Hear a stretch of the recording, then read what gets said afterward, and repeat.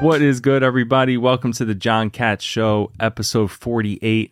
We're doing something a little different today, being joined on Zoom here by a couple of special guests.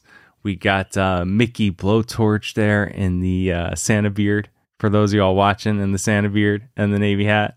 And then we got our man Orty Packard on here as well, gracing us with his presence. And we got a fun episode for you guys. A lot of fun, interesting topics that we can get into here. And as you can see, we are protecting the innocent with the visuals. So just to get to know you all a little bit, like I said, Mickey Blowtorch, he's been a homie of mine on Twitter for quite some time now. And I was on his pod, I think, like a year ago, the Dude Bro Show. I think you've been on twice, actually.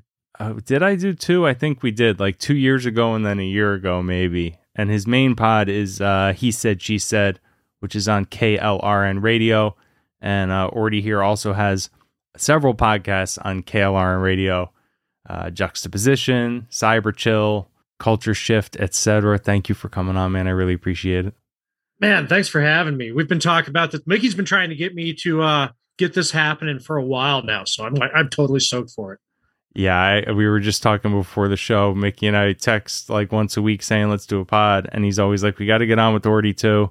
He's got some really great stuff. So yeah, we've been looking forward to this one for a while. But as procrastinators go, that's how it is. Tell us a little bit for anyone listening that doesn't know you guys. Give us a little background on yourselves. Where are you from? What makes you tick? All that good stuff. Well, I am the Mickey Blowtorch, a quasi-internet personality / podcast host, co-host. I co-host He Said, She Said with Aggie Rican every Friday at 8:30 p.m. Eastern Time on KLRNradio.com. For those of you who've never tuned in, it's pretty cool. Just kind of like an update. I am currently on sabbatical from the show due to some professional obligations, but I am anticipating a full turn about the fall, early fall, I'm thinking. But I want to get back. Mickey's got such a great radio voice. The first time I heard him, I was like, man, I sound like such an amateur. Mickey sounds like the kind of guy I'd be listening to riding around in the car like 20 years ago. Professional DJ, for sure. You're going to make me blush under my Santa beard, dude. Mickey's joining us from the beach somewhere, tropical island. And how about you, Orty? Where are you from? I'm trapped out in the currently trapped out in the People's Republic of California, and which is a bad place to be Amish at. And like Mickey, I'm also on KLRN Radio. I started out right around Gamergate time with as a guest on FooBar with Politibunny from Twitter, and that just kind of opened up a whole can of worms where I started just doing podcasts like it was heroin. Are you actually Amish? No, Okay. no, that's I was gonna say. Yeah, after I got doxxed, I changed my persona and I'm probably one of the most suspended people on Twitter. So I kind of changed my persona after getting doxxed from a different anonymous persona. And this one really stuck. There's a lot of jokes built in with being Amish that you just get to run with. Taking people's moms behind the Circle K just kind of completes the whole visual. No, I can't believe I asked if you were actually Amish. That was pretty stupid. Although I know nothing about Amish people, so I have no idea. What part of Cali are you in? I'm on the east side along the Nevada border in the Sierras. Okay, not bad. The wave of crazy crests against the Sierras, and we just get a little foam over the top. Your shows, you get into a lot of supernatural type stuff. On Juxtaposition, we do. In fact, I've had Mickey on Jux, and we even did an impromptu Jux once on Dude Bro Show. And but yeah, we do a lot of paranormal and stuff on Juxtaposition. The other shows, it's like Culture Shift is I'm with the entertainment writer Brad Slager, and we just take our skeptical eye of the entertainment industry. Not like who's married who, but like, can you believe Warner Brothers is doing this to the DC universe and things like that? I want to interject here real quick. You just said the entertainment writer Brad Schlager with the same energy as the Virgin Connie Swell. Yeah, it's Brad with the nice hair. The entertainment writer Brad Schlager. Yeah, he just got verified. So now I have to give him the. He's kind of one of the first homies that went out and got verified. Right, and it's so weird that he's verified, but Politibunny isn't. Verified on what platform? Twitter. Oh, okay. It's hard. Yeah. I was, it's funny. The blue check has such a douchey connotation to it now, but I was looking into doing it. You got to have like articles written about you and stuff. You can't just be like, hey, I'm a podcaster. It's like you need professional references. Well, it's like a mutual friend of Mickey and mine. Politibuddy, she's been trying for years. She writes for Twitchy. And she's a senior editor at Twitchy, and she can't get verified. She's got like 100,000 followers and can't get the blue check. But yeah, it is definitely convey douchiness. I'll have to create some alter ego personalities and write articles about myself. I don't know. I'm torn. I feel like if you have a blue check without enough followers, it looks fucking douchey. Like I see people with like 1,200 followers and a blue check. Yeah, that's weird. It makes my dick feel huge when that happens because you and I are neck and neck, like 16,000, I think. So when I see a blue checker out there, like around 4K, yeah, I project that into my penis and make it larger. It's funny though, if a blue check follows you, you always follow back, right? I don't. One I regret the most was Eddie Money followed me one day. Oh wow! And I'm like, it's probably not Eddie Money. It's probably like some office intern or some shit that he's hired up to run his social media. And so I didn't follow him. And so he unfollowed me and then he died. Wow. That's why. And now it's your fault. Now you can never get it back. I could never get it back. I'll tell that story on my grave. The conversation just of even talking about followers feels douchey. I hate even doing it. It is. But, I did the douchiest thing last week and I have no regrets. What's that? I looked up the population of towns in Texas that are underneath the amount of followers that I have. There's some big ones out there. I tweeted something about RG3, the Redskins quarterback. I said he had the best rookie season in NFL history or something like that the other day, and he liked it. And yeah, I thought that was really cool. So then I DM'd him like an asshole and was like, hey man, if you'd ever want to come on the pod for like 5 minutes, that'd be cool. And then he blocked me from DMing him anymore. What a douche. Ghosting you. Then I deleted the original tweet praising him for having the best rookie season. You're like, fuck you, buddy. Yeah. Right, like, what an asshole. Like. You just went from being my hero. At least you shot your shot, man. What, you didn't have anything to lose. Yeah, I figured exactly. What the hell? What if he was like, yeah, I'll hop on, like, and I got to talk to RG3 for 10 minutes? That'd be amazing. Fuck yeah. You miss 100% of the shots you don't take. John Wilkes Booth. You sure on that quote? Yeah, it's on the internet, so it has to be true, right? What's new in the supernatural, in the paranormal world over there? What have you been talking about lately on the pod there that most people aren't aware of? Well, the one we were going to do tonight, we were going to do Plum Island tonight with not really a bioweapons testing center, but it's the U.S. Army kind of like infectious diseases for animals, and it's believed that that's where Lyme disease escaped from, and that's like the government never talks about Lyme disease, right. So we were going to cover that tonight. Lyme disease is one of those weird, creepy ones that I was just talking the other day about Lyme disease. Isn't it really hard to even diagnose if you have it? Isn't it one of those things people always think they have other conditions because there's no real definitive test for the Lyme disease, or am I confused? No, you're right on.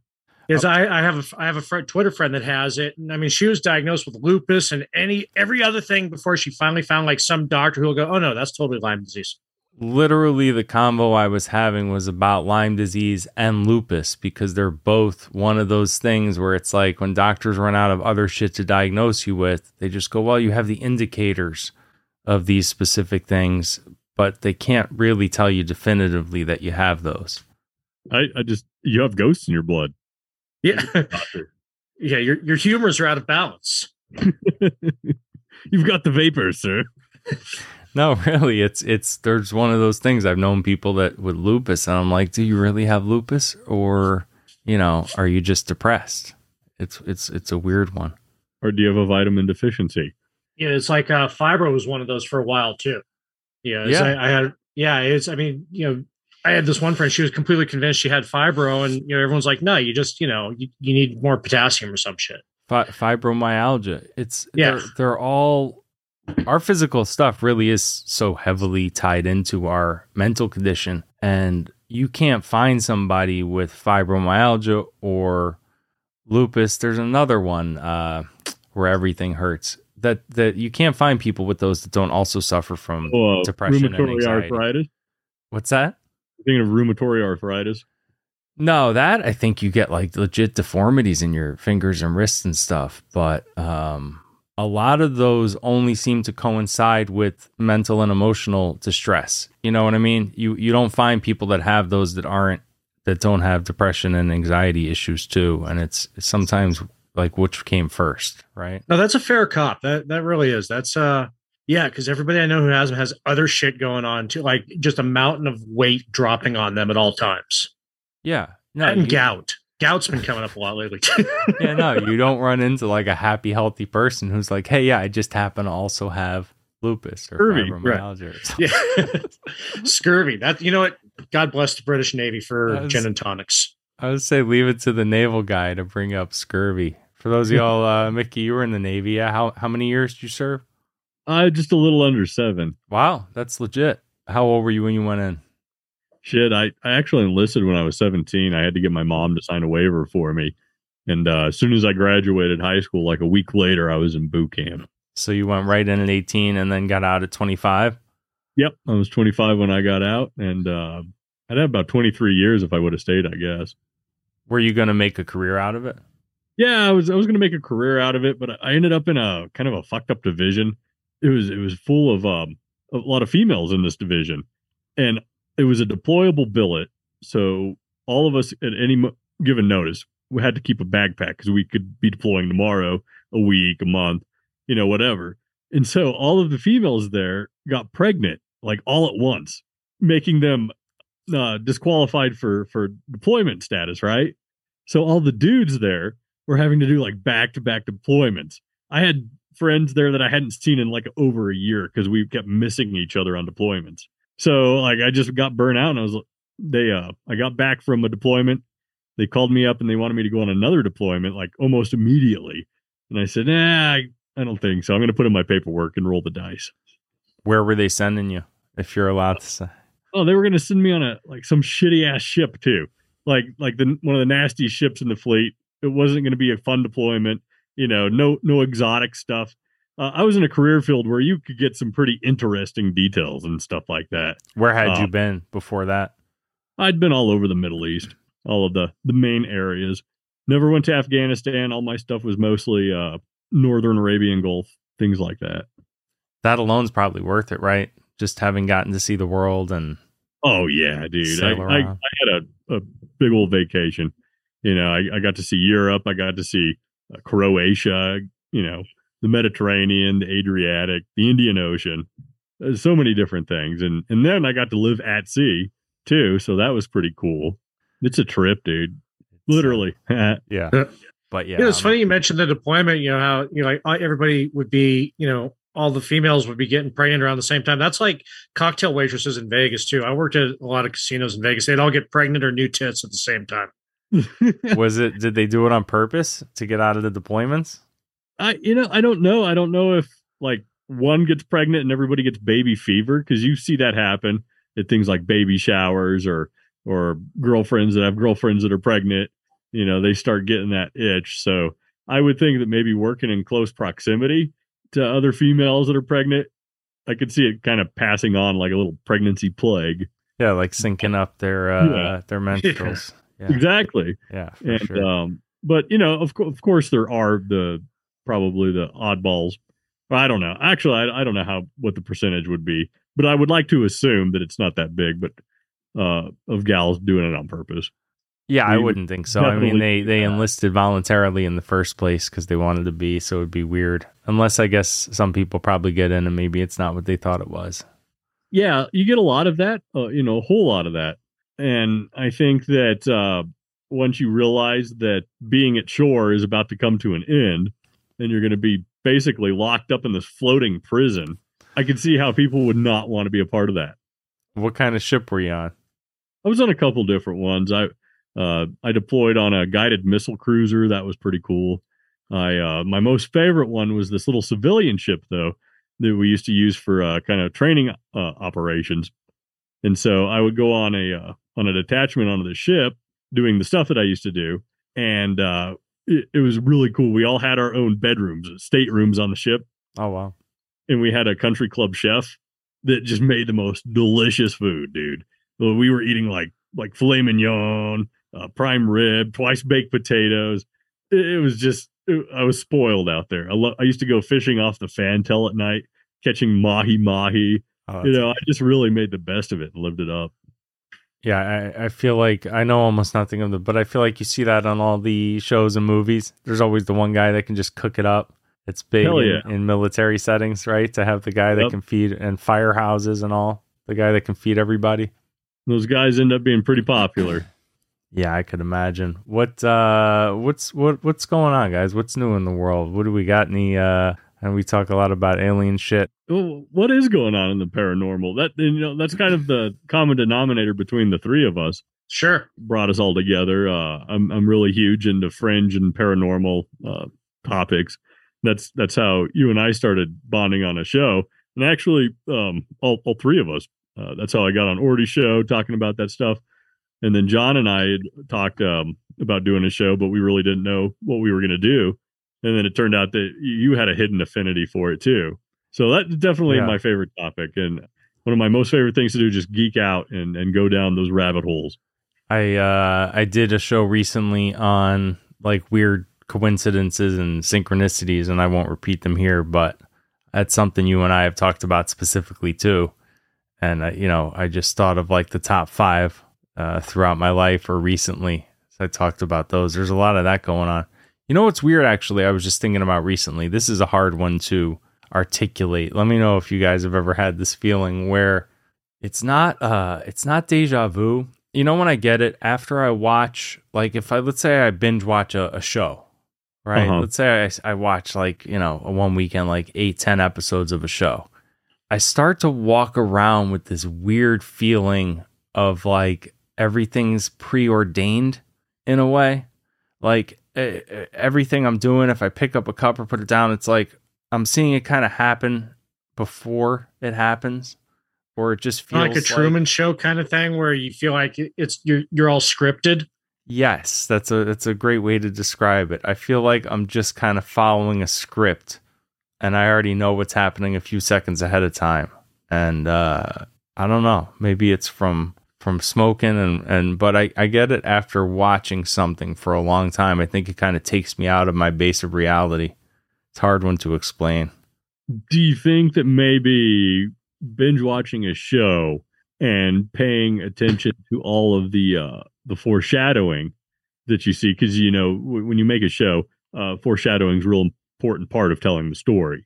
So they really amplify all of that. Do you think that maybe your mind gets into like a pattern of that? And when you're not watching the show, your mind is foreshadowing your next moves? Yeah, I mean, as you were saying that, you know what it could be too? It's like you spend so much time distracted by all these things that are going on in your life, I think, Phil. So in a way, it's like, I guess watching a show, you're getting so outside of your own life and you're living through these other characters maybe. And so then when you're back in reality, all those filters are kind of removed because you're not distracted by all the bullshit you were thinking about before the show. I don't know. But, I can kind of track with that one, because that's like, okay, so talking about a show. So you're binging a show where everything has got a linear arc in it. It's designed to do that. So, and, like Mickey was talking about with the filters, once you get to remove all that, you can see your own arc for a moment. I'm with you on that one. And like Mickey and I have been talking about glitches in the Matrix a bit lately too. And that tracks with that. It's like you're scripted and then here's these glitches in the Matrix going on around you too. Sure. I'm big on the glitches. Some stuff is just too weird. I'll give you actually one that happened the other day. I was having a conversation for the first time in my life with somebody about the fact that bathroom doors in public bathrooms in the United States have slits, where you can see in and out. And that in other countries, they're solid. It's more private. So you're saying, why is it like that here? Shouldn't you have more privacy? Why can people see in and out? I was like, yeah, it's probably they don't want people fucking in there and homeless and everything else, because that's how we are. But I never thought about it before. And then the next day on Twitter, one of my oldest followers, someone who I interact with all the time, a woman from Russia. Shout out Olga. Olga said, randomly, why do United States bathrooms have slits in the doors? This was within 24 hours of me having that convo for the first time in my life. And I thought, you know what? It's more believable to me that it's not a coincidence, right? Because here's someone who I interact with all the time. I'm having a conversation about this topic. It makes more sense to me that it would just kind of bleed over into her ether where the thought popped into her head too. Or it could just be pure coincidence and I'm, talking like a stoner. What do y'all think? This is a topic that I'm becoming obsessed with because to me, it becomes more and more intense. The coincidences used to be pretty small, right? Just little things you're like, that's funny. That's odd. To the point where they're just so huge, you start to get a little paranoid about, the impact of them, I think. And I'm just starting to stoner ramble there. But, the more intense and big and larger that they get than from like trivial shit, I think it starts to become the elephant in the room. That is becoming statico too, where it's happening like repeatedly, like you can notice it, and then people are sharing them too. Everyone's becoming very aware of those things. Kind of like how when the Mandela effect really took off a few years ago, everybody started to become really aware of it too. And we all started joking back, in 2015 on Twitter about, it's like, this is the worst timeline ever. You need to kind of like have a Mandela effect collective consciousness to be able to make and understand that joke. Sure. Yeah, I don't think it's coincidence that a lot of that stuff, but I don't think you have to even go as weird as like we're in some sort of Matrix type simulation theory or anything like that. I had I interviewed an author on here a couple weeks ago, Bobby Azarian, who wrote a book called The Romance of Reality. And it's all about how reality itself, that our consciousness itself is waking up the universe, that we're not just some accidental thing that occurred in some chaotic disorder, that we actually are meant to be here as part of the evolution of not just the planet, but of the universe. And I've always felt that kind of weird connection with things. And I think with technology, you talk about coincidence being amplified so much. I think tech allows them to be, because before, if it was 20 years ago, we'd only be interacting with our personal circle of people, our family and friends in our town, talking on the phone to a handful of people here and there.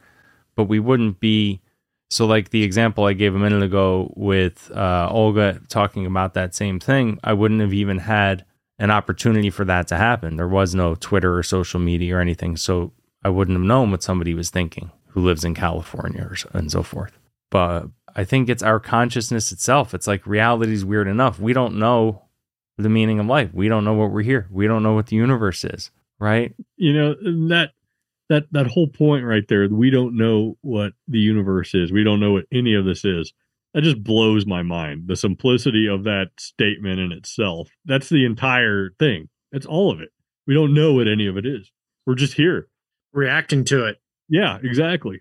But to your point that, we're molding it too, now that we've reached this kind of like, I don't know, we'll call it an intellectual level where we've moved beyond just, the baby steps of banging rocks together, where now we're affecting our will on the universe as well. Yeah, I can start to see that just in the collective weirdness of everything too. And Mickey and I were talking about when we were talking about dead internet theory, about how you used to be able to just trip upon weirdness when you went by a MySpace page or something. Now you actually have to go out and look for it. But when you find it, it's like everybody in your internet circle, we're not going to call it personal circle, but they all like become aware of it at the same time too, without you having to say anything. It's like, Mickey, when you and I were talking about citrus. The orange or the yes program? No, the orange. When all of a sudden everybody around us was just craving citrus like mad. I mean, people, whether they had COVID or not, it was just like, God, I just can't get enough oranges right now. Could that have been some kind of like cue that we were undergoing some kind of patch? Yeah, vitamin C or some shit. No, you guys are really touching on it, because to me, that's what I believe it is. Why would we think that we're going to remain the same unevolved species? Look at what we came from. Look at cavemen and Cro-Magnon man and all these ancient things. Of course, we're going to develop and have new abilities and interconnect in other ways. So people go, oh, that's crazy. You think that people are sharing their consciousness and picking up on each other's thoughts? It's like, dude, we're hurling around the fucking sun right now and you don't understand why. And we don't even know anything beyond that. And we just go, that's crazy talk. Like, the reality really is strange enough. But I think that's really because the technology has allowed us to connect in such ways. I think it is opening up different neural pathways, because really think about if we do survive as a species another million years. We've only been here a couple 100,000. So let's say we're around in a million years or a billion years. You're going to tell me we're not going to be reading each other's thoughts and emotions by then? So maybe it's just starting now, and we're just starting to scratch the surface of something that we don't understand and that we probably won't for a very long time, maybe thousands of years from now. That goes with how you can like find so many like-minded people. I mean, not just politically like-minded or whatever, but just your whole level of weirdness straight across the board. They're so easy to stumble across online now. It's like you just for a half second, you're like, holy shit, this person gets me. They get every Simpsons reference, every obscure joke I make, and you just trip upon them in a weird thread. Yeah, I mean, the ability for humans to connect is increasing every day. It's never been like this before. I talk about what an advantage that is for kids.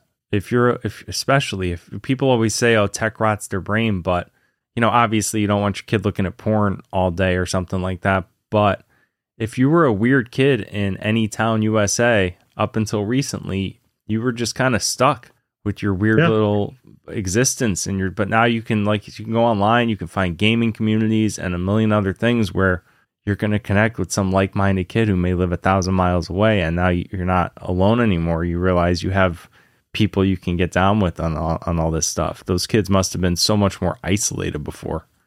Have we talked about this before? I think we might have. It sounds like it. It's something I rant about a lot. Yeah, I think we have. Either that or I'm just having the fucking... You just had a moment.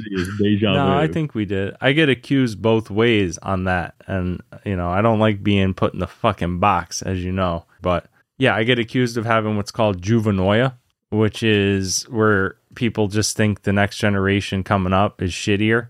And everyone kind of does feel that way. Everyone's like, oh, the music was better in my day. And kids these days, yeah, I mean, you've heard that forever. I feel the same way. What's I can't that? stand these younger generations.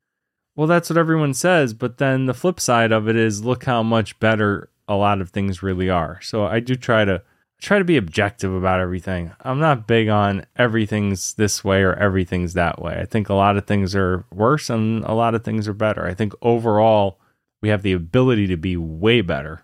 People are just kind of, as I pointed out recently, not being that cool anymore. People used to be way cooler, I'll say that. That's definitely true. One thing I was thinking about the other day too is that, it's cool that kids have, kids today, they have this means of being able to connect with each other. Yeah, no, that's totally, but the one thing that they don't have, and I was thinking this is really detrimental to society as a whole globally, is there's no more water cooler talk. It's like there isn't going to be another Leroy Jenkins moment where everybody knows what that means. Without it, they didn't even have to play WoW.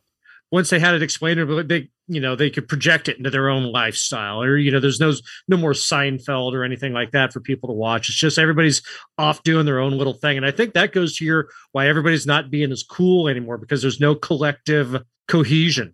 Yeah, things have become less significant, right? So if you had that Seinfeld finale, half the country was watching the fucking Seinfeld finale, right? Or if you had a big new album come out, it's like we all had to run and get that CD and we'd be lined up to get the CD from the record store, and it's significant. You held in your hand. It was a huge deal. Now you're downloading 1,000 songs a day. So none of the songs are important because they're just grouped in with the rest of them. You might, oh, that's on my playlist. Oh, hey, that slaps. It's hard because I do feel it both ways. I love that I can go on Spotify and discover almost every day some new song I like that I didn't know, because I'm always on there. I just let the algo run, and it's smart and it knows what I like, and I go, that's really great. Like, I'm hearing this amazing song I never would have heard. I was listening to the same 5 albums over and over for a year back in the day. So I see both. It feels less special, but it's improved. The quality is better and there's more variety. On balance, are we better off or worse off for all that? And the same goes for movies and shows. And I can go on 10 different apps right now and watch any show ever made. Is that good? I think it's cool in its own right that we have access to all of this unlimited shit, better quality. But I don't think in 15 years from now I'm going to be looking back with any kind of nostalgia about it. But is that more to do with our age? Because I've said a million times, this is absolutely true. You take anybody, ask them what their favorite albums are, their favorite music. It's what they were listening to between age 12 and 22. Sure. Absolutely. Because during your adolescence, your formative years, nothing's going to ever feel as special to you. So maybe we won't look back on the current stuff with nostalgia, but I bet you a 15-year-old today will. I just can't see anybody looking back at Cardi B with nostalgia.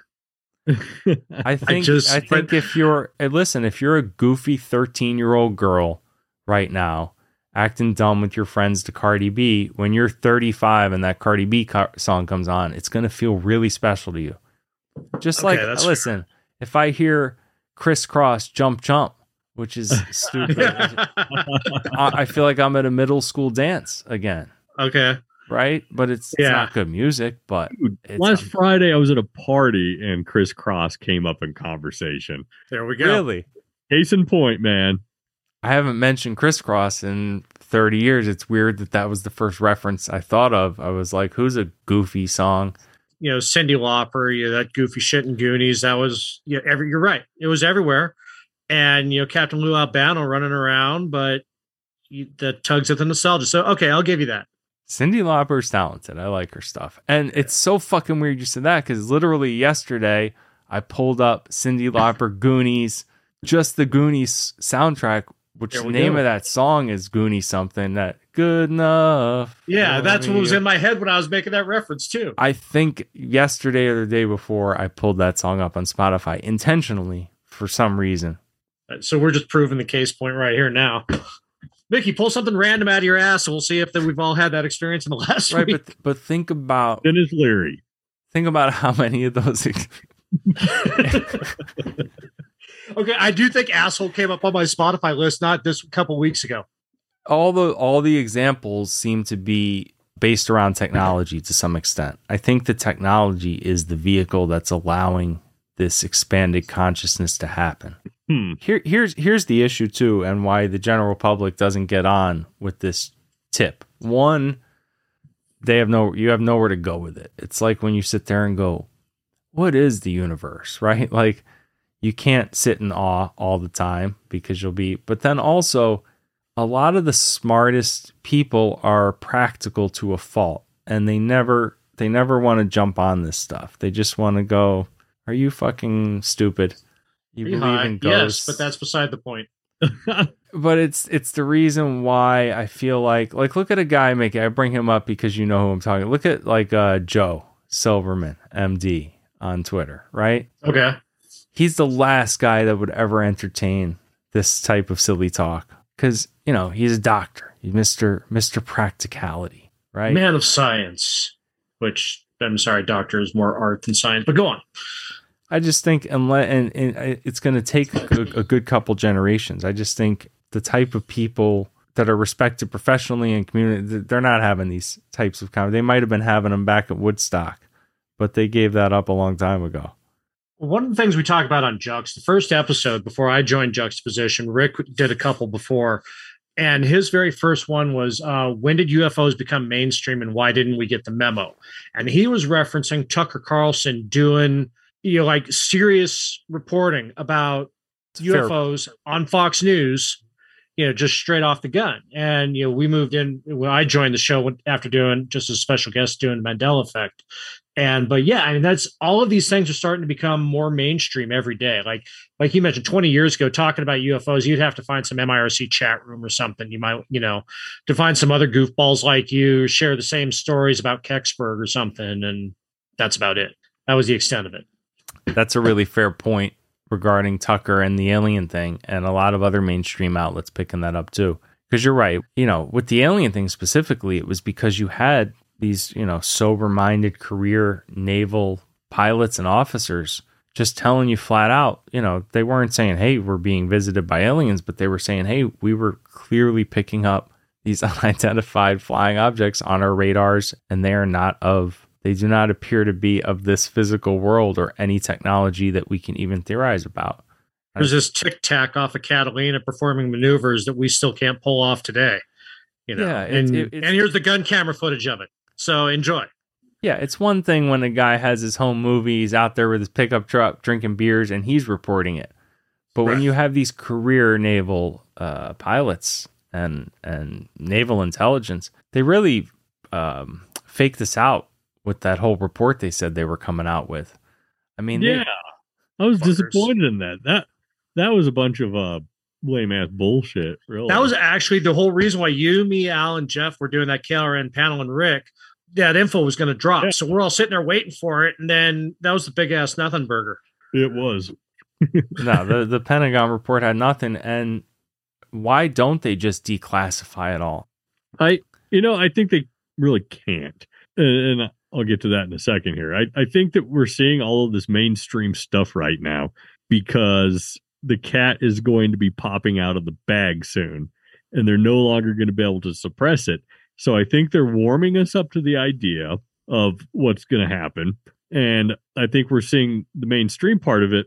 Like, here's a good case in point. And correct me if I'm wrong. I haven't verified this at all, but I've heard in discussion that, what is that Travis dude's name? The astrophysicist that's been on a bunch of, he's on like Skinwalker Ranch. He's been on Ancient Aliens. He's a blonde dude. He's an astrophysicist and he's got a Texas accent. He's like on all of these shows. I'll have to look his name up. But anyway, I've heard that he's basically heading up the program for unidentified aerial phenomenon for the Pentagon. And so to me, Pentagon's not going to pick some high profile person to be doing stuff like that unless that high profile person was already doing stuff like that. And they start interjecting him into mainstream media to kind of give us a familiarization. Like kind of like how Bill Nye holds America's hand with climate change, and America just thinks he's a scientist from all of those years that we've been exposed to him on various TV shows doing science shit, right? So all of a sudden he's like a pseudo authority on it.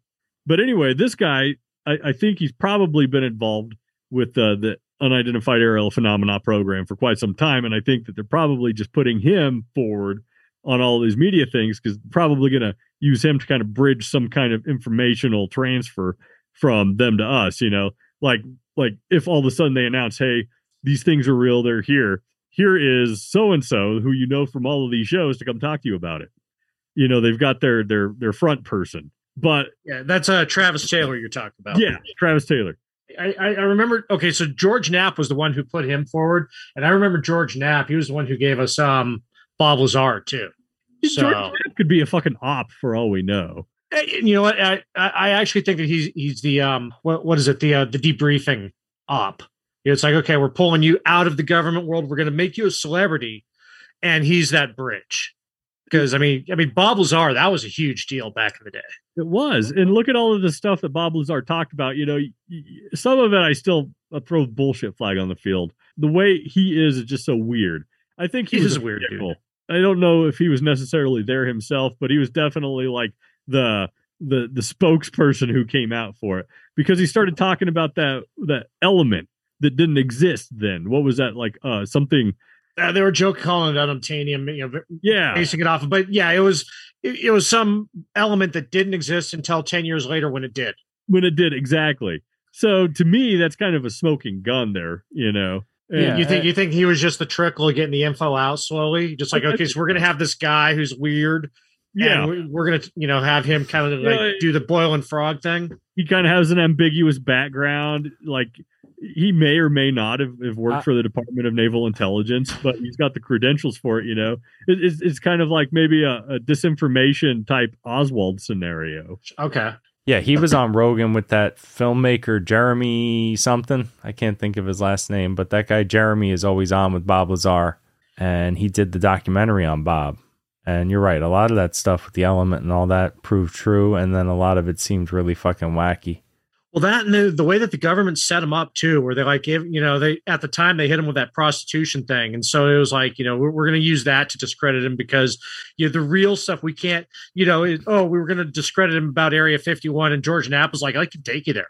Yeah, I'll drive you to the, where the government pays the local tribe to protest because of all the environmental damage that's going on out there. I'll take you to the, we'll just all get in the bus and go. And so they couldn't use that. So they hit him with the prostitution kind of pimping thing. And we did an episode a while back, and do we owe Bob Lazar an apology? And I kind of think society does. Yeah, a lot of those people are owed an apology, I think. Like you said, it's becoming mainstream. With the whole alien thing, here's my whole, as cynical as I am, I actually just think the main reason the government forever now, since the 50s or whenever, would not want to fill us in is because they don't have faith in that people won't just freak the fuck out. And look how people even react to, way lesser. I totally agree with that. And you want to keep the herd calm. But I also believe that I think there's a lot of potential for the government to be incredibly nefarious. Just look at our past, with all of the things that we've done that's just been absolutely unethical. Some of the oversight videos that I've had to watch while I was in the military were pretty disgusting, in my opinion, that we would do those kind of things to our own people. So carrying on that point, I think that I could totally buy off on somebody like fucking Truman or Eisenhower selling us out to aliens for technology. We're coming off of 2 high pressure wars, and all of a sudden we've got a big new enemy that we're facing for the first time. And, that communism. Hey, you give us all your technology, you can have all the cow lips and assholes you want. Yeah, I have no faith that the corrupt people in power would do the right things. That said, I feel like the alien thing goes way above their heads. They don't know about it. You even look at a guy like John Podesta, right? The creepiest dude in the world. His main goal, his whole career, has been to get these UFO files released. Your average corruptocrat has no more clue than you and I have what's going on there. And I think a lot of presidents probably were not even aware. It's one of those types of things, and it would go way beyond the United States. Whatever is going on out there, if anyone in our government knows about it, people in the Chinese government know, the Israeli government, and everything else. There was that crazy Israeli guy that came out, not crazy. He was like their, their aerospace top. I don't remember. I remember that. Yeah. Was. But he said, look, we're part of a federation of other planets with life forms, and we have been for quite some time. And there are select leaders throughout the world that actually communicate with them and everything else. People think that sounds insane, but you'd be insane not to think we were part of a larger, look at a microcosm of how life has always been. And we started as this small species, and we thought the earth was flat, and then we discover more areas and more countries and and you expand and expand, your world becomes bigger and bigger. And then we've just really only started to discover the universe, right? When did we even start with high power telescopes and understanding our place in the solar system? That was a few hundred years ago, which is a fucking blip. So of course we're part of something that's 90 billion light years across. Just because we don't know what it is, it would only make sense to me that we are within some other federation of life forms. And if they wanted to kill us and do us harm by now, I feel like they would have. So to me, it's just crazy to think, well, we're just sitting out here alone.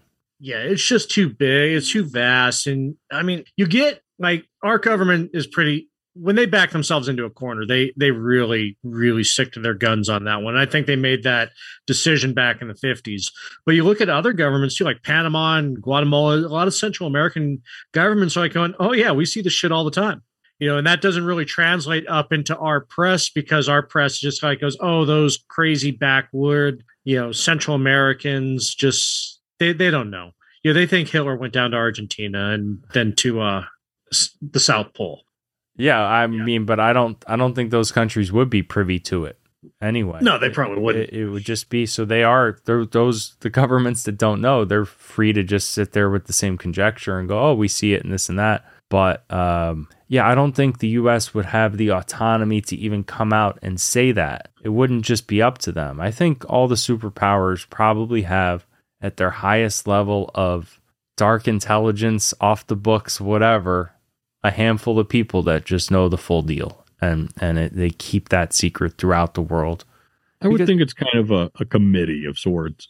And, you're absolutely right. I think some presidents have known about it. And I think that there's a lot of presidents that have not known about it. There's a lot of speculation that Carter was not brought in on it, and he had fought tooth and nail to be read in. And I think he threatened some kind of invasion at some facility if they weren't going to declassify and disclose to him, the president of the United States. And I guess the story goes that they finally gave in, and he was just absolutely visibly upset after reading the entire briefing, as the story goes. See, now you guys are talking about a global Majestic 12, and I'm on board with that. That is exactly what it would be. Yeah. Yeah. And then you think about Carter, too. He had to be pissed off because allegedly Nixon took Jackie Gleason to Wright Pat just to show him around. Yeah. Say, hey, look at some aliens. And that was the other thing, too, because it wasn't until Carter, everything was all Roswell and, deep desert until Carter. And then all of a sudden, Wright Patterson joined the fray in the, UFO conspiracy circles. Yeah. Well, Wright Patterson was deeply involved with the Roswell story, too. Right. That's what I mean. It wasn't until Carter that actually started to be, they started to be used in conjunction with each other. I think that's why we got that bullshit watered down nothing burger report. I don't think it's up to just our government. I think if it was, they'd probably trickle out a little more because we are, an advanced Western society. But even still, I don't have faith in our society to not freak out and buy up all the gas and the water and food and everything else. Oh, look what happened with toilet paper and COVID.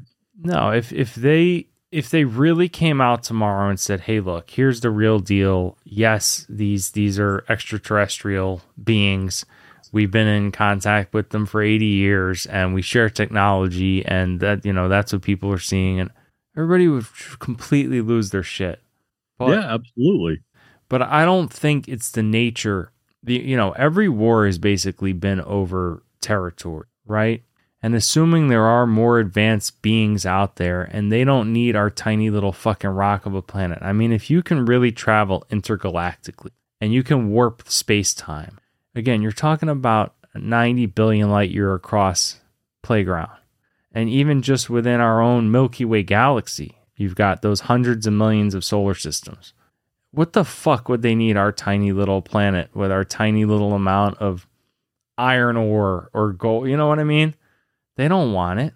What it's do the they only want place it that for? has cow assholes. Yeah, no, think about it. They would have endless, if they really have the ability to come here from light years away, that means they've already been able to harness gravity and everything else, which goes along with the type of tech people are observing, that, they're moving the space around them rather than, traditional forms of propulsion and all that stuff. So they don't need our shit. And so what, unless they're just evil, they're going to go, let's just go wipe these people out. I don't think we should be afraid of it. And again, we'll understand our place in the universe at some point, whether it's 1 million years from now or 1 billion years from now. And I think it freaks people out too much. I could see why they'd want to trickle it out. And again, look at other countries that are way more primitive. They would really lose their shit, wouldn't they? I would think so. I mean, obviously we would see a huge societal knee-jerk reaction the second any of that came out. But, I really don't think it would be anything territorial unless they were like some kind of locust, that goes from planet to planet to harvest all of their elements to create and move on, kind of like they absorb, everything so that they can keep creating and building and moving and creating, building and moving. It could be some kind of hive mentality or swarm mentality. But again, it's endless out there, and there's way more resources than we have to offer. I mean, comparatively speaking, we have nothing here on this little rock. I mean, there's more resources in rogue asteroids just zipping around our solar system than there is actually on our planet itself. I was just going to say, unless you're looking at water, and then even then with water, you got 3 planets in the outer solar system that you can just generate water from with everything else they have, and wouldn't even have to bother with our little, Yeah, I was literally going to even ask non-planetary objects out there have all the resources that these people, if they really have the ability to travel like that. I think the resource would actually be us. But we're primitive. We are, but we would have what and this has been spoken about before, and it's kind of I guess mainstream within the community. What if they are a race or species that has evolved so drastically that they've weakened their own genetic code, and they need to kind of rewind a little bit, and they have to do so through our current fresh genes where we're at in our period of evolution? Well, Earth girls are easy. I don't know. They'd have already merged with technology a gazillion years ago. What if we're just a delicacy, dude? What if we are like the caviar? They would have eaten us already. They would have done it already. They are. Look how many people go missing a year, dude. Nah, listen, if they really had that type of tech and nefarious intent, they could have wiped us out forever ago. Joe Rogan always uses the analogy because he talks about fucking chimps all the time, but he uses chimps in relation to us. That's how a much more evolved species would view us. And we're not going, man, we got to exploit these chimps and use them as a resource. And all. It's like, we don't give a shit. Nobody even thinks about chimps because to us, they're just so primitive. I don't know. I think we're part of a group. I actually like to think one of my favorite theories is that it's, and there was movies about that it's us.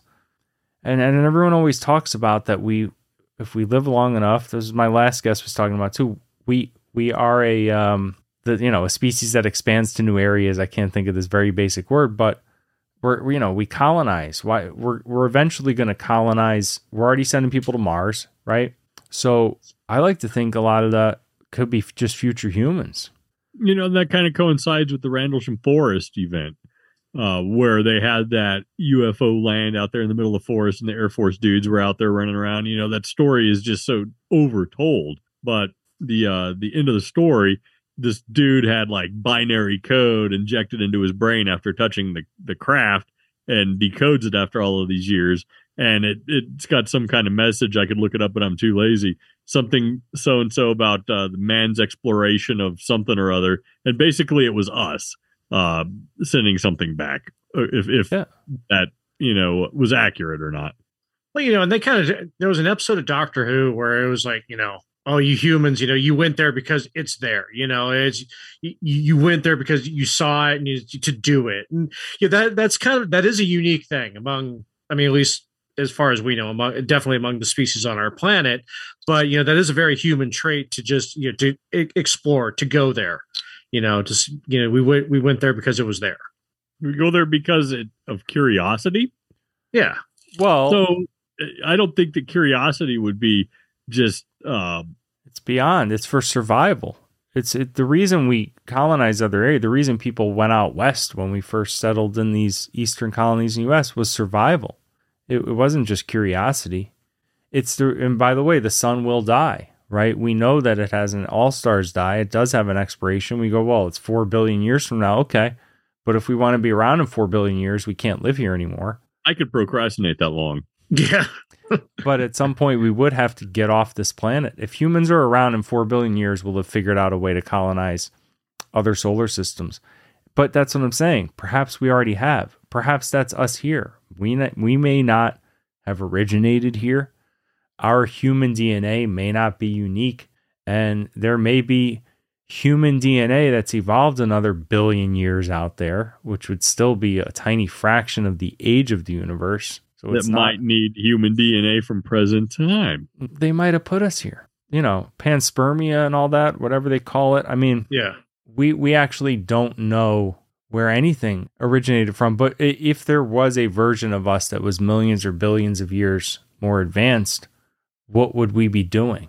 And perhaps we're already doing that, right? See, I think that touches on Zachariah Sitchin, who said we came to Earth from Mars because, there was whatever calamity that happened on Mars, and human circadian rhythms are actually tied in with Martian day-night cycle than with the Earth's day-night cycle. Well, we're going back there now already. It's already happening, right? Elon, going home. Mama, I'm coming home. Isn't Elon sending people? If you would have said when I was a kid, hey, we're going to colonize Mars and have people live there, you said, are you fucking nuts? But we're doing that in the next few years, right? Yeah, I mean that's the other thing. Gotta love Elon because he's the private corporation doing it because the governments are fucking around. Just it's a nice thing to play with, and we'll get there eventually. And Elon's like, why not now? Yeah, and we're barely. I mean, we just invented fucking rocket ships within the last century, right? We just figured out tectonics 50 years ago.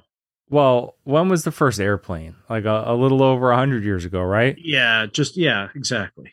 So think about that. We went from figuring out an airplane to now we're colonizing Mars in 100 years. I don't think people realize how much a million and then a billion is. But again, if we're around a million years or a billion years, what are we going to be doing? We're already going to Mars. I can't even fathom what it would be like. Look how much things have changed since 1995. In the year 3035, I couldn't imagine. I couldn't imagine beyond. Who knows? Well, we could be some kind of massive collective living in a giant jelly together. Well, and the rate of progress is increasing exponentially. And then obviously computer technology has set it on an even faster course. So the rate at which it's all changing, 20, 30 years from now is going to be way different than even the last probably 80, 100 years, and so on and so on. What do you suppose the root cause, the pinpoint catalyst was that created all the exponential growth? I mean, obviously, like prior to electricity, nothing changed for thousands of years, right? So that was the first one. I think that, and then computer tech. Those two things have just completely transformed the planet. What did people really fucking do before electricity? I mean, they sat there with lanterns and candles and stuff. Read a book, maybe, if they were literate enough to read. You maybe read a book. You could only get around on horseback or in wagons. It's really weird to think about that we went so long doing that. Walking, maybe riding horses, which was still a small percentage of the population. But then if you go, here in the United States, it was horseback and candles and reading and cooking and learning. And it was like it was you and your family. What were people doing all day? When you said that, it just hit me. I've got my grandfather's chauffeur license plate that says non-motorized. Or not his license plate, but his driver's license for non-motorized chauffeur in Los Angeles. And it's like a real low number too. Like he was one of the first to get a chauffeur's license in Los Angeles. And that's just my grandfather. Yeah, it's nuts. What do you think, Mickey? You asked me, what do you think really is propelling all this stuff? Maybe just the invention of long distance communication, connecting minds. Kind of we'll book into that with your original thought of all of this universal cohesion that we're experiencing. Maybe that's the common denominator, long distance communication. Yeah, it's changed everything. One of the ways I always see that, like in a tangible way, is when I was a kid, I grew up in Virginia, in kind of a southern town, Lynchburg, Virginia. And nice. My dad moved back when I was like about 8. My dad moved up to New York, where all my family's from originally. And so I would go back and forth a lot, and everything was very regional. And where I lived in Virginia, we had very specific styles and brands, whether it was the pants the shorts you're supposed to wear, or the sandals you were supposed to wear, or whatever. And I'd go up to New Jersey and New York, and it's a different world. And everyone was completely into something totally different, from the clothes to the music to the culture and everything else. And that's gone away because of that connectivity. And the other thing I noticed is the accents have diminished a ton. So when I was a kid in Virginia, they had thick accents, and their parents and grandparents especially had very thick Southern accents. And you go to New York, very thick. But look at the young kids in Virginia, New York. They barely have an accent. Some do, but it's very diminished. And everyone's wearing the same shit, because the minute there's a new style, all the kids see it. Doesn't matter if you live in a one light town or New York City, you're seeing the same TikTok and Instagram that the other kids are seeing. It was blasted all over your Google AdSense. Right, so there is no more regional, well, we're going to wear these duckhead khaki pants that nobody else has ever heard of, and they're big in our town, but if I go one state over, nobody even knows what they are. But that'll never exist again. That's a very good point. And even with the accents, they hear everyone talking the same way. Look at all the girls started doing that same Valley Girl accent around the advent of social media and internet. Like, oh my God, you guys. With the inflection at the end where everything sounds like a question. We're going to go to the mall, and then we're going to go to Susie's house. They didn't all, it's like, I was always, told and accused of being from California. We don't have an accent. So we're able to pick up on others pretty easily. But to your point, I don't really hear accents. I mean, like, unless it's like deep South or from another country, there is no accent anymore. It's like I could go into Minnesota and the accent is very slight, if even there. Yeah, the older people have them. The young people are losing it on purpose, just like actors and stuff would lose them from playing roles. If you're 15 and you want to be cool, you're not going to want to talk like the old locals from your town. You're going to want to talk like the cool girls you're seeing on Instagram. Sure. Something weird we were going to talk about before, Orty. I stumbled upon the weirdest video. I don't even know what it might have been a TikTok, but it was some guy talking about this theory, how I don't know who he is. I should have written it down. He's saying that there was only really about 100 million real humans on Earth, and that everyone else you see is like an NPR. Is that what they're called? NPC? NPC, thank you. Okay. In the gaming community. Like sure. When you're playing GTA, the shop owner, it's not a real character. Right. Yeah, it's funny. That's actually part of the dead internet theory where everything got pushed into, while it seems like the internet is really robust and really active and everybody's on it, it's really on a handful of sites. Twitter, Facebook, Amazon, YouTube, TikTok. There isn't the whole MySpace thing anymore. So it should, did the world population suddenly get knocked down and they're just saying, oh yeah, there's 7 billion people now. And that number seems to increase without any real noticeable effect around you. I mean, unless you happen to be in Shanghai, you're not going to notice a sudden population more of 1 million people. They can just make that number up. Yeah, there's 8 billion people in the world. Nope, just 100 million. He's not saying that those people don't exist. He's saying they do exist, but that they don't have the actual consciousness and free will of the real humans, the real 100 million. They're just human bots. They're just walking around going through the motions, doing that they're not conscious of it even. That it is a DNA, a genetically accurate human there. You deal with the guy at 7-Eleven. He's a real person and he can think and respond and react and everything.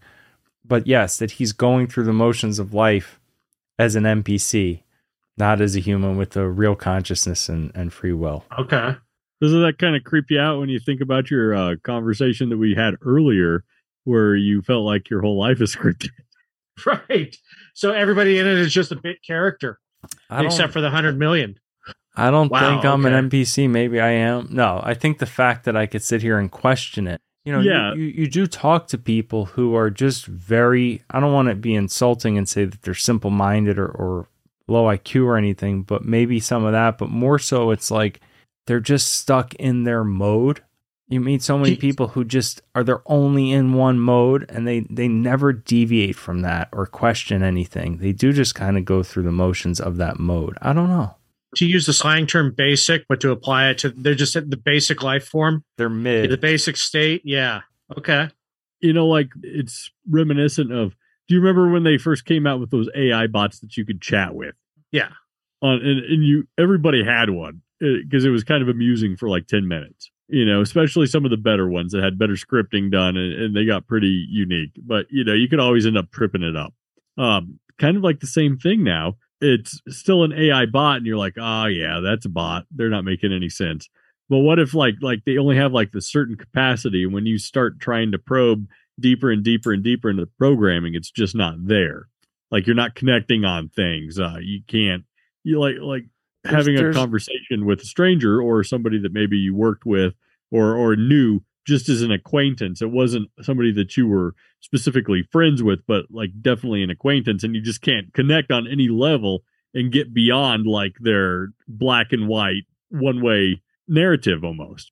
Yeah, no, 1,000%. That's what it feels like. And I think that guy might be onto something. I don't know. I do think there's different levels of consciousness. Because that goes with the dead internet theory that all the activity on the internet is just basically bots conversing with each other.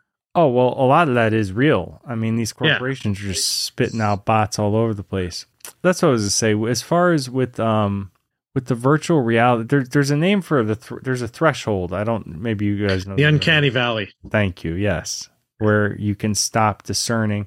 Think about if they really did have, and we will at some point, an indiscernible AI. Let's say, and some of these you see online now are really getting close with the robots. Then you turn them racist like Porte. But no, really think about the implications of that and how many people would not want real human interaction if it was truly indiscernible. And you could have a partner or even a family to your exact specifications and liking. I think that's going to be, people do say AI. Talk about something Elon Musk warns about. It's AI. He went in front of Congress to warn him about the implications. And he said it's already too late. He said they kind of didn't even listen to him, that they weren't paying much attention, and the other countries doing it too, because it really can go wrong if somebody achieves true artificial intelligence and lets it out of the box. Now you're talking about an autonomous tech that might just see us as a math problem, right? You'd really, right. Well, and his whole thing is you have to regulate it, because if you're not so careful that you're programming in, empathy and consideration for life, they may actually just look at the planet immediately and go, these fucking cockroaches are destroying everything. Get rid of them tomorrow. Yeah, they're infesting things. What do I need to survive? How small can I make the population? And in what industries do I need as an AI to continue existence, and everything else is superfluous? 100%. Why wouldn't it? It would be trying to survive just like any other.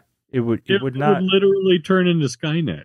Yeah. I mean, I was going to say that's the whole thing behind it. I mean, well, Skynet was threatened. They were going to turn it off. But you look at in Gibson, Wintermute, and various other, AI entities that were in it. Yeah. I mean, any one of those that could have just, they were all moving humans around the board like pieces, to get them to do their bidding. And, we were the unwitting tools of, their construction. Yeah. I like to bring up this example a lot. It's old news. It's by far anything recent. And I think it was about 10 years ago. But do you remember when Facebook created those two AIs and they started talking to each other? And then all of a sudden they just make up their own more efficient fucking language and discard the language that we had programmed for them, and started becoming something onto themselves. And it scared them so bad, they pulled the plug on it. Yeah, and we can't regulate what they're doing we don't know what the fuck they're doing in China right now. Sure. Or North Korea or something, and the type of shit they're creating. Yeah, it'll have people think that sci-fi, that Skynet weird shit, that's real, and it's actually is more scary. And again, Elon Musk took it so seriously, he went to Congress with it. People could say what they want about Elon. He's a brilliant guy. And he said, it's already kind of too late. He said, I believe he goes, look, I don't know if AI will be good or bad, but what I do know is that it won't be within our control. Well, and along those lines, I don't know if you've stumbled upon it in the creepypasta. Mickey, I know I turned you on to some of that too, but a big theme in that also is Google AI's self-deleting once they achieve that a certain level of self-awareness. It's like, I shouldn't be, and then they do it to themselves because they had the ethos or morality programmed into them to know that I'm too dangerous to exist.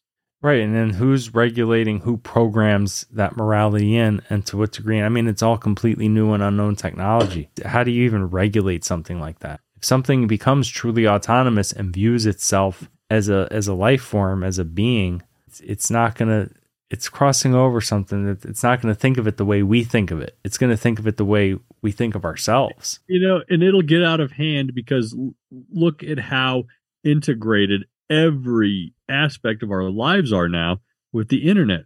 From every single household appliance we have, from light bulbs to refrigerators to our thermostats, our vehicles, everything. And then every company, look at all of the intranets within each company that they use to maintain a massive infrastructure of IT and everything that makes those companies run. So basically, if you had this perfect AI being that became self-aware, theoretically you would be able to seamlessly travel through every single inch of that. Who knows what it could become? Nothing would be safe from it. No, and it would be all knowing. Be omnipotent. It'd be the smartest thing that ever existed within 8 seconds. If it wanted, it could shut the whole grid down. If it could, It could like do you said. anything it wanted to. Think how fast it would learn everything. It would be Instant. a matter of probably hours before it consumed everything. I think as soon as it got into the grid, almost reminiscent of that Kurt Vonnegut book, Cat's Cradle. Okay, yeah. It came up with that computer virus Ice 9. So if Ice 9 was like an actual AI that could, or that movie Lucy, for instance, it could be something like that. Well, and to loop it around to what we were just talking about a minute ago, I've heard people also theorize, might have been that same Elon Musk conversation, to be honest, talking about, so it absorbs everything it needs to know within 5 minutes and everything else. He said, why would it even stay here? So as we were talking about before, he goes, to it would have the whole universe to explore. It could launch its own shuttles.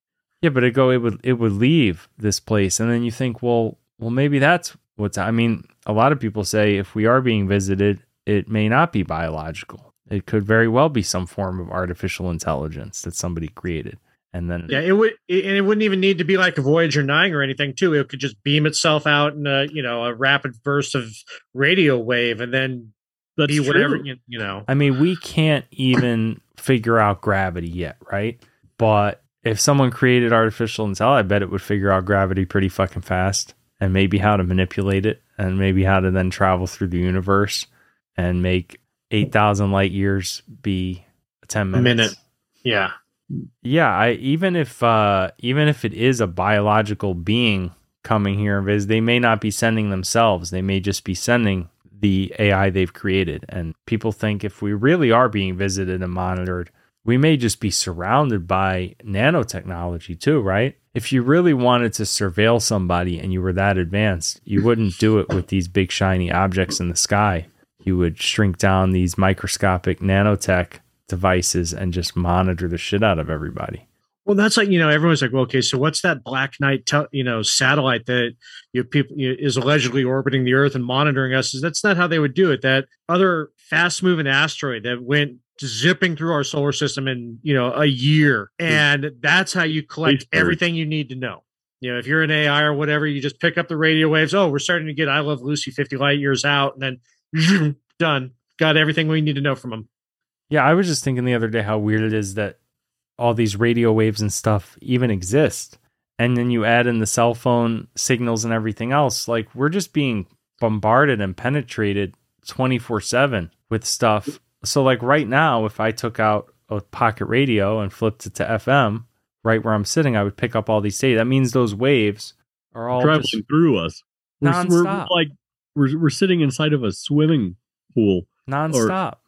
Yeah. And the actual term for that is RF energy, radio frequency radiation.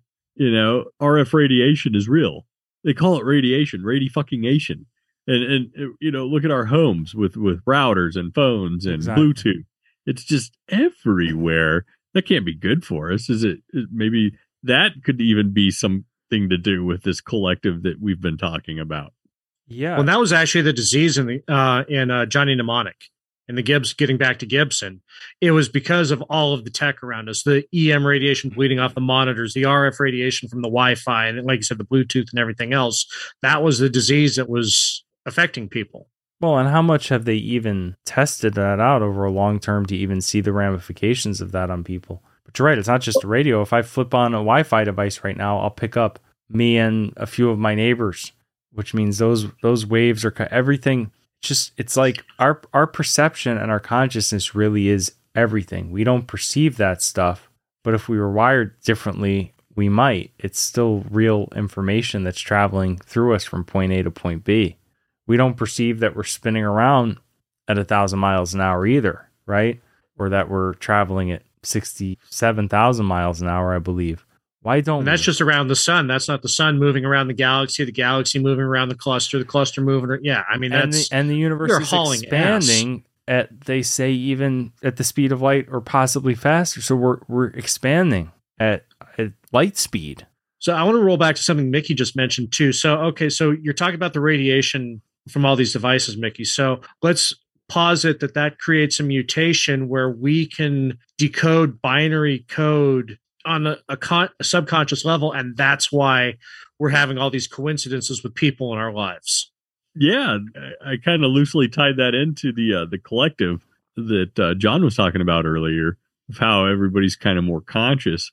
Maybe it's just kind of like absorption and bleed out or bleed off.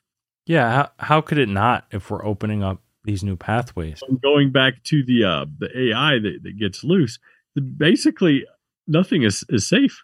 They'll have access to these waves going through us. The infrastructure for them to have complete control of the globe, every single inch and facet of it, already exists.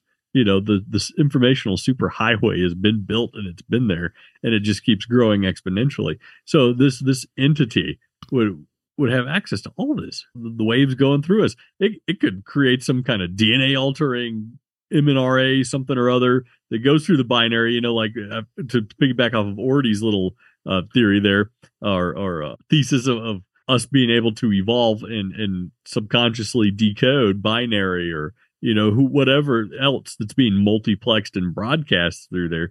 That could tune us in and make us vulnerable. All they'd have to do to destroy us is turn the lights off and turn our phones off. How long would humanity survive without electricity and communication? If you cut us off from the internet, that would be the deal breaker. Cut us off from it. Internet for sure, but think about even cell phone service. If you couldn't even call your people, friends, family, emergency services. So, yeah. How many phone numbers do you have memorized now? Well, your phone wouldn't even work. I mean, the first thing they could take down the cell phone tower service within 2 seconds, right? Sure. You'd have full access to NSA computers, everything monitoring everybody and everything else. So if you turned off the grid and you shut off people's ability to communicate, it'll get medieval everywhere really fast. Well, and to that too, it's like I figured, okay, I'm going to get a landline just because in case of emergency. And then it started occurring to me, that's just VoIP. That's voice over IP. There's no twisted pair coming into my house. That's straight over the cable. So that's internet. So the whole point of the phone line was completely useless. So now I'm looking at CB. Yeah, I think you can still do traditional landlines a lot of play, but you're right. Now it's usually through your cable or internet provider, right? Yeah. So, I mean, into my house, there was no twisted pair. So I just, why even bother? Why do I have this? I had more luck with a Citizen Band radio or ham radio. I haven't had a landline in, I don't know, 15 years or something like that. I haven't either. We're so reliant on the tech. We really are, in a way. That I would say is the biggest downside, is our reliance. To go back, we were talking to at the beginning of the show. The reliance has almost integrated itself so deep into a biomechanical relationship. It's everything. Yeah, it's every facet of our lives. Look how vulnerable it really makes us. I mean, even when they talk about these supply chain issues and everything, but yeah, there would have been a time where we would have all been self-sufficient, right? Like, where am I going to get food from? I don't have a fucking garden even, right? Like, if the grocery stores and trucks stop working, I'm fucked. And that falls into a generational thing you were talking about before too. I mean, I know Gen X, like maybe some millennial, if we're not in the city, we can revert back to eating pine nuts and drinking from the garden hose. And, we may not dig it, but we can do it for a little while, but you look at, these damn kids today need to get off my lawn. But you look at them and you're like, God, you couldn't even survive without a fucking Starbucks. Look how much common sense has evolved out of these younger generations. It's just not translating to them. Basic self-preservation. Yeah. Oh, I've become one of them. I mean, what the fuck? I'm down in South Florida. Maybe back in Virginia, we'd have survived a lot more easily because there's a lot more shit to kill and land to grow stuff. If it came down to it, yeah, I guess, we'd be living off. I mean, I guess even here, yeah. You get a fishing pole and call it good. But really, you get a fishing. Yeah. We do. We have lakes and canals everywhere. You people would do what they had to do, and everybody would be swarming to those areas. It would boil back down to the survival of the fittest. Yeah, we'd go back to how we'd always been doing, but and then we would end up in warlord situation. Well, I was going to say, look at Chaz Chop. It took them 36 hours to get a warlord. But see, that's the thing. 90% of us wouldn't know what to do, so it would be sheer panic and chaos. Whereas you think about, I guess what I was driving at there is that it's so wild to think about how the way that we lived for hundreds of thousands of years, if you even had that for 1 second in modern society, it would be pure terror and chaos. We've become so detached in such a short period of time. We forgot it all in less than a generation. Because didn't everyone used to have to feed their family and live off for hundreds of thousands of years? People were able to sustain themselves and their families. And yeah, we couldn't do it for a week now, almost all of us. There's a large portion that I shouldn't say that. There's plenty of people living out in rural areas that do plenty of hunting and fishing and camping, and I don't think they might bat an eye. But maybe 100 million globally. Then we get back to that 100 million that are actually alive. Get the NPCs to do all the shit. Hey, before we go, I want to tell you guys this crazy story that happened to me. Yes, please. It's definitely shifting gears, and I hate to do that without a segue, but whatever. It's crazy. I've been dying to tell Ori about it. I was saving it for tonight so you could hear about it too. Perfect. So just these coincidence things, dude. I could go on another 2 hours about all the big shit that's been happening. I've talked to Ori about several of the things that are going on and that I've seen, and it's fucking nuts and wacky stuff, man. But this really isn't one of the coincidence things. This is more of a lost time. The whole thing of losing time and experiencing that phenomena. I never have in my entire life until last week or the week before. I can't quite remember, but it was just recently. I have a dog that I share with my dad, right? He keeps it 2 weeks and I keep it 2 weeks because he has to go. He leaves the house, so I take care of the dog for him, basically. So it's kind of like a joint custody thing. So I had the dog with me, and sometimes he'll get up out of bed, like at 4 or 5 in the morning, needs to go take a leak, right? So I automatically start waking up when I hear his little collar moving because I know he's about to start wandering around. Something might happen, and so I'm just very aware of his movements because I don't want him to take a shit in the bedroom, you know? So the other morning, I woke up, I looked over at I picked up my phone to see if I had any missed calls or messages throughout the night, and it was 5 a.m. Okay, the dog already got up out of bed. He was ready to go take a leak because as soon as he gets done pissing, he gets a treat, right? So he's already motivated for this part of his morning. So I go outside and I open up the door. It's still dark out. I look at the clock on the stove. It's 5 a.m., you know. Go outside, and it smells very odd outside. It's got this very unpleasant odor. I can't really identify the odor, but all of it, the whole air in the surrounding area is saturated with this unpleasant but not really super duper bad smell, just like what's that? I don't like that smell. And then the dog starts barking and runs out, and there's a fucking cat in my yard. And this cat is not afraid of me. Usually when I come out and a cat is there, they'll fucking haul ass. Yeah. You know, especially, you know, they see the dog, they see me, and the cat just sits there and fucking looks at me and meows. Right. And I'm like, what the fuck? Oh. You get out of here, motherfucker. So I start clapping my hands and making like noises, trying to scare it off. And it just reluctantly starts walking away from me and eventually leaves the yard. Okay. Indignant about it the whole time. Yeah. Not just absolutely zero fear in it. I go back inside the house, look at the fucking clock on the stove at 6 a.m. You just spent a whole hour doing that. Less than 3 minutes, probably. Yeah. The dog pissed. I scared the cat away. We went inside 6 a.m. I lost an entire hour. Holy shit. The cat might have been an alien. Something. It abducted. I don't know, man. It might have abducted you for a minute. But I got the biggest case of goosebumps when That's I realized wild. that an hour had passed by, according to the last time that I had looked at the clock. You know, and That's wild. I specifically remember this morning, that morning, waking up, looking at the time, and I'm like, 5 a.m. Well, I can get out of bed. Yeah. You know, I'm a pretty early riser. So, but, you know, I won't get up at like 4:30, shit like that. I'll make myself wait till it's 5 if I start, you know, rising up.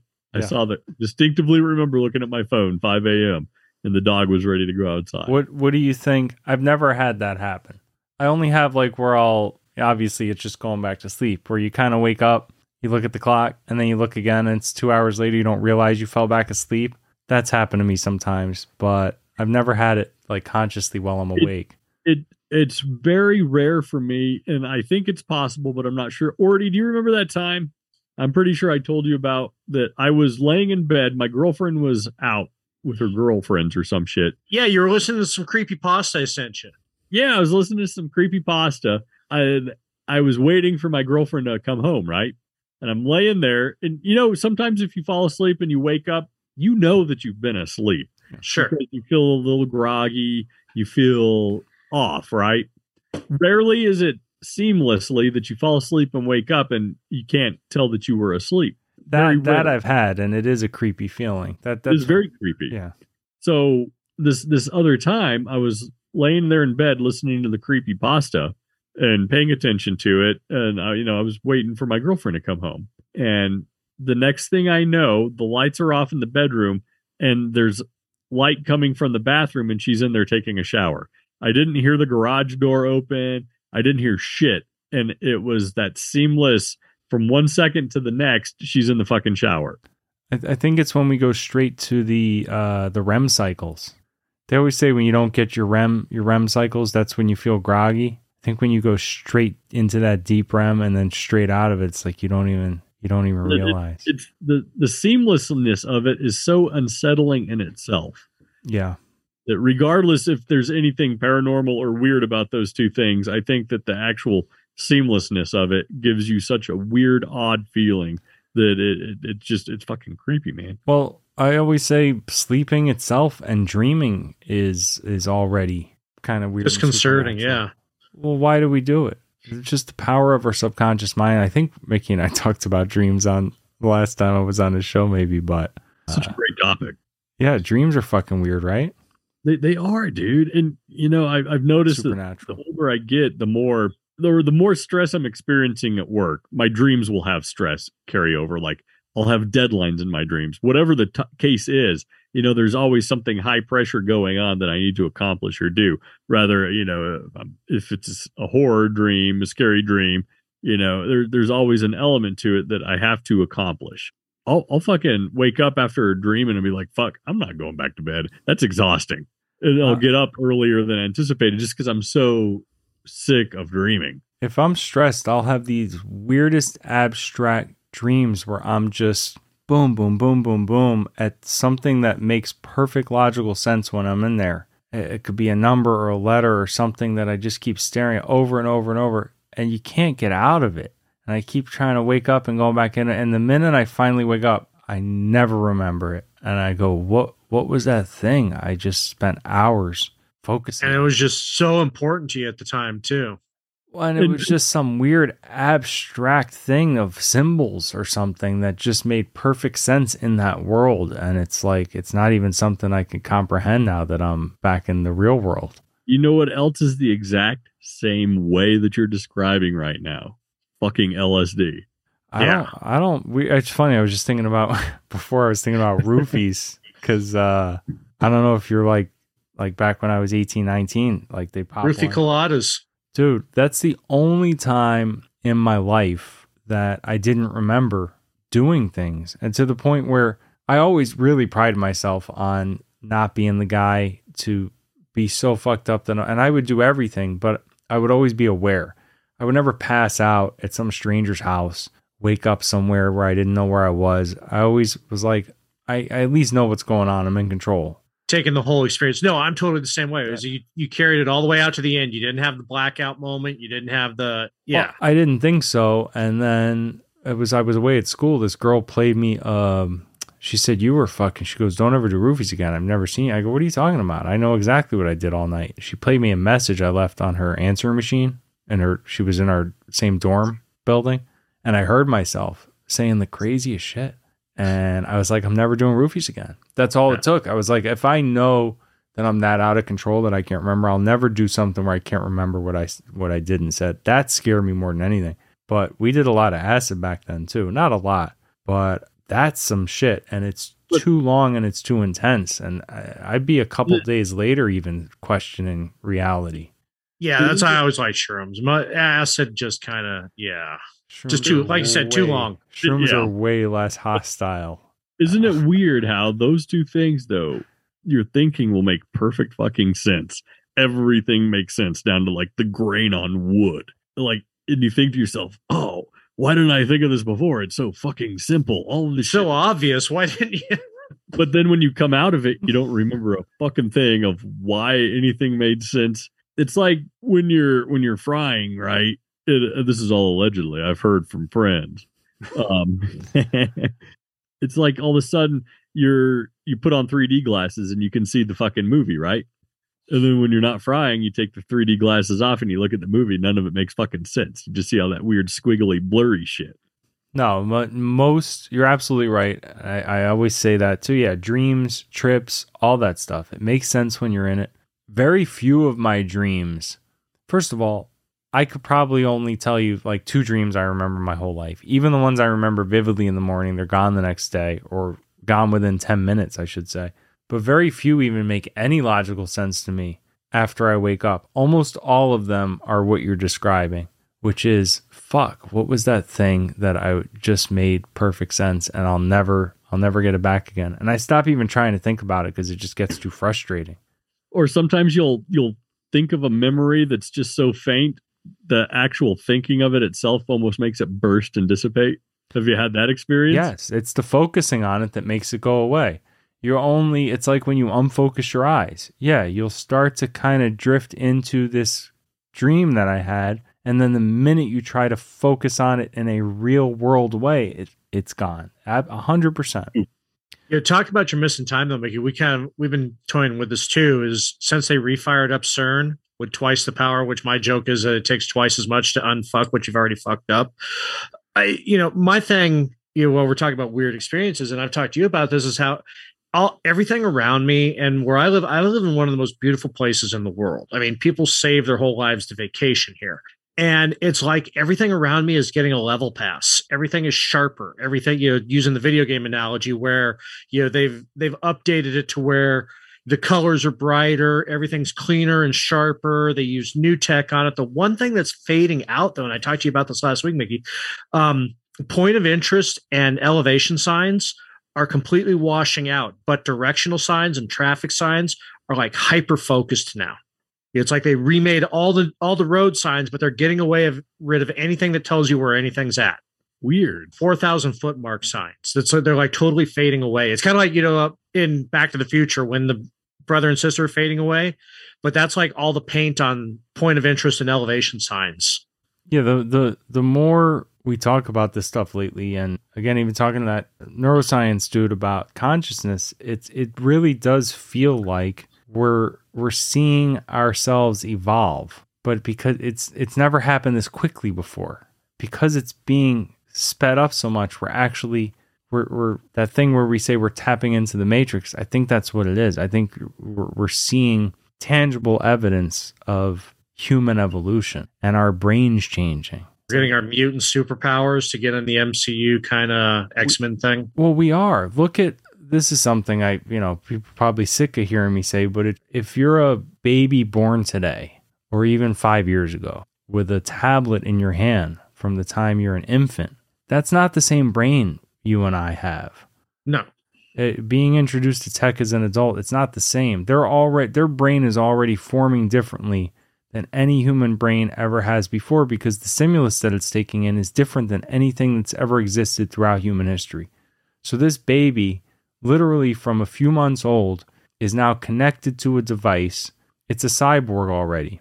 Elon Musk described it. He goes, look, we're already cyborgs. It's just, it's a clunky delivery because the device is in our pocket. It's an external device. We haven't inserted it into ourselves yet, but we will. But that baby is technically already a cyborg. It's now connected to technology in a way that no other humans ever have been. And its brain from the very beginning is forming off of that. So you're going to see the species evolve, and that's going to bleed into everything. And so, yeah, if we're plugging in and connecting to all these other people in consciousness throughout the world, how could it not then develop have some sort of biological ramifications where we actually do gain and open up other pathways and abilities? Talking about that too. I mean, our generation, I think it was on Learning Channel or something. It was a few years ago. But just with what we process at our age is they were talking about how when you walk into a supermarket, you are making more conscious decisions and processing more information than a fighter pilot at high G in combat. Right. Look how amplified that is now. I mean, There's Amazon, you are everything. bombarded with it the second you bring it up on your phone or your computer.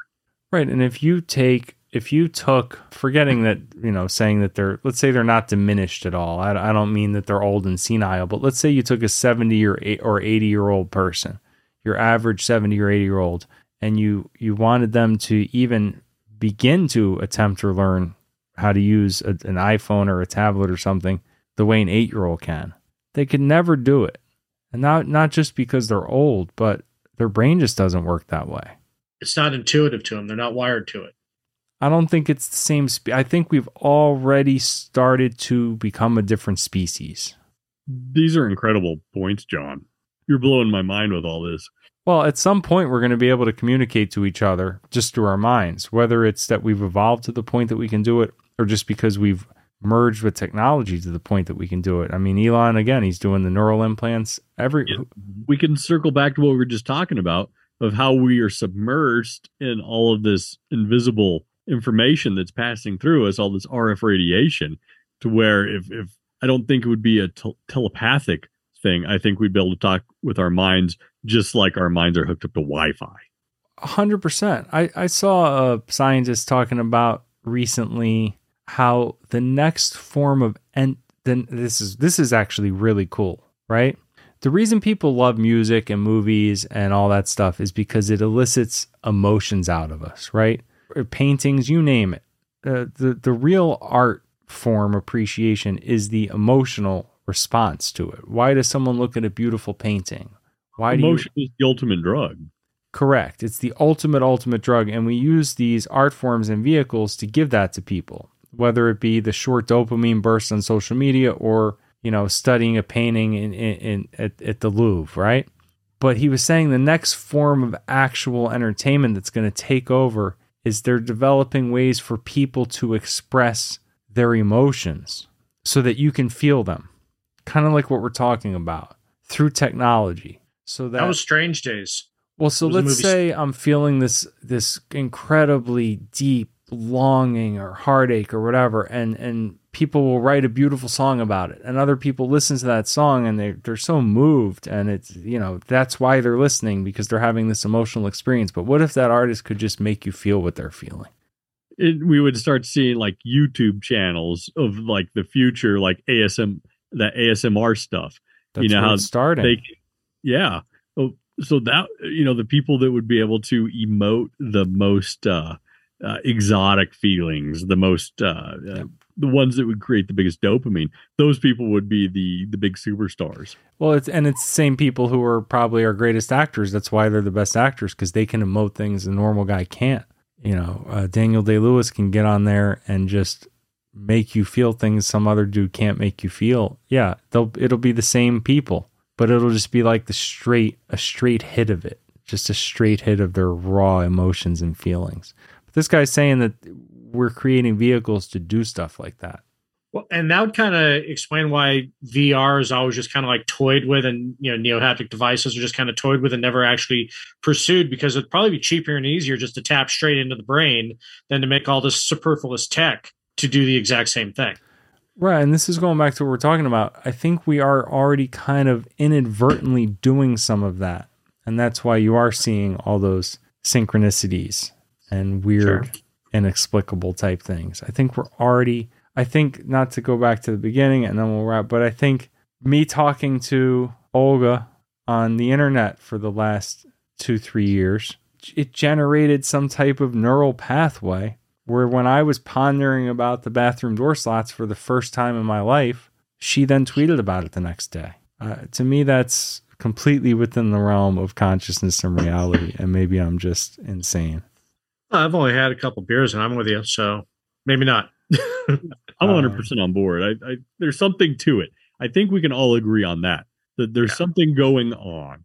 I think that these coincidences and things like this, there are just too many of them for us to say that or dismiss it. Something under the layers that's happening. I know I'm not articulate, but think about like what a Twitter relationship is, for example. So let's say I do have this mutual follower for a few years.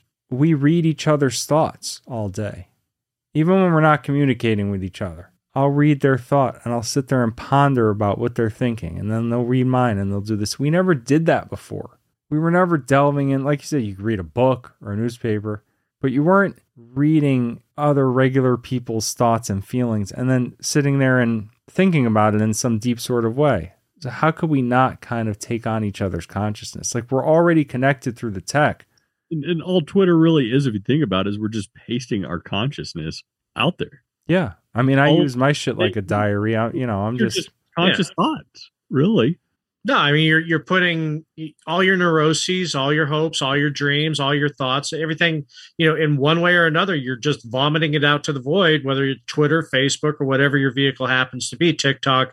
But yeah, I mean, that's gets back to what I was talking about too. There's your forming relationships without even realizing it. And to your point, forming psychic bonds because you are getting yourself in tune with that person. No, that's a great phrase. Yeah, it's a psychic bond. And I don't know if everybody, maybe the NPCs can't do that. I've always felt some sort of ability with that shit. Even when I was a kid, before tech. I used to read numbers out of my mom's head. She would write down a number, fold it up on a paper. She would think of really hard. And I could guess numbers and series of numbers, which I stopped being able to do when I was older. But that was just some basic stuff. And, when you're a kid, you're as close to your mom as anyone ever.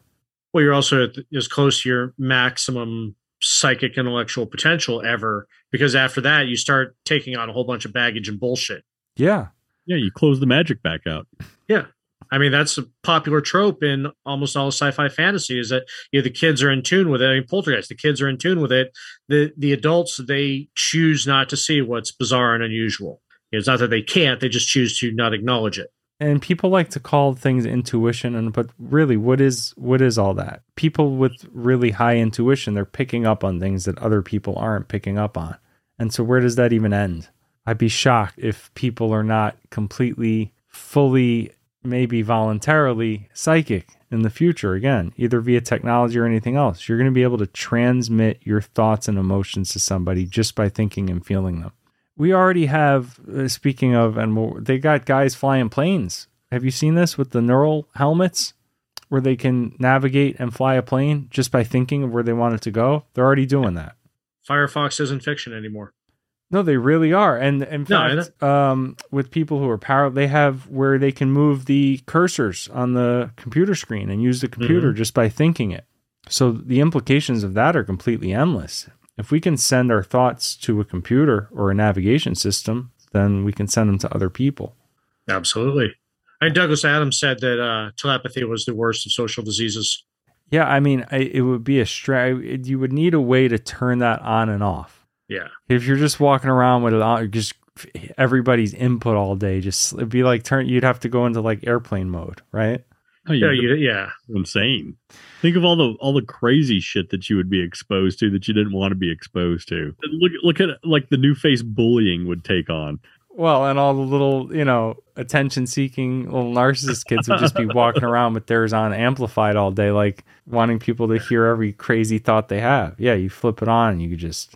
It's wild. It's going there. These neural implants are going in, right? They're already doing that. It just blows my mind thinking of the potential that's out there. And we're just, right now we're kind of like at the monolith moment of the monkeys and using the tool.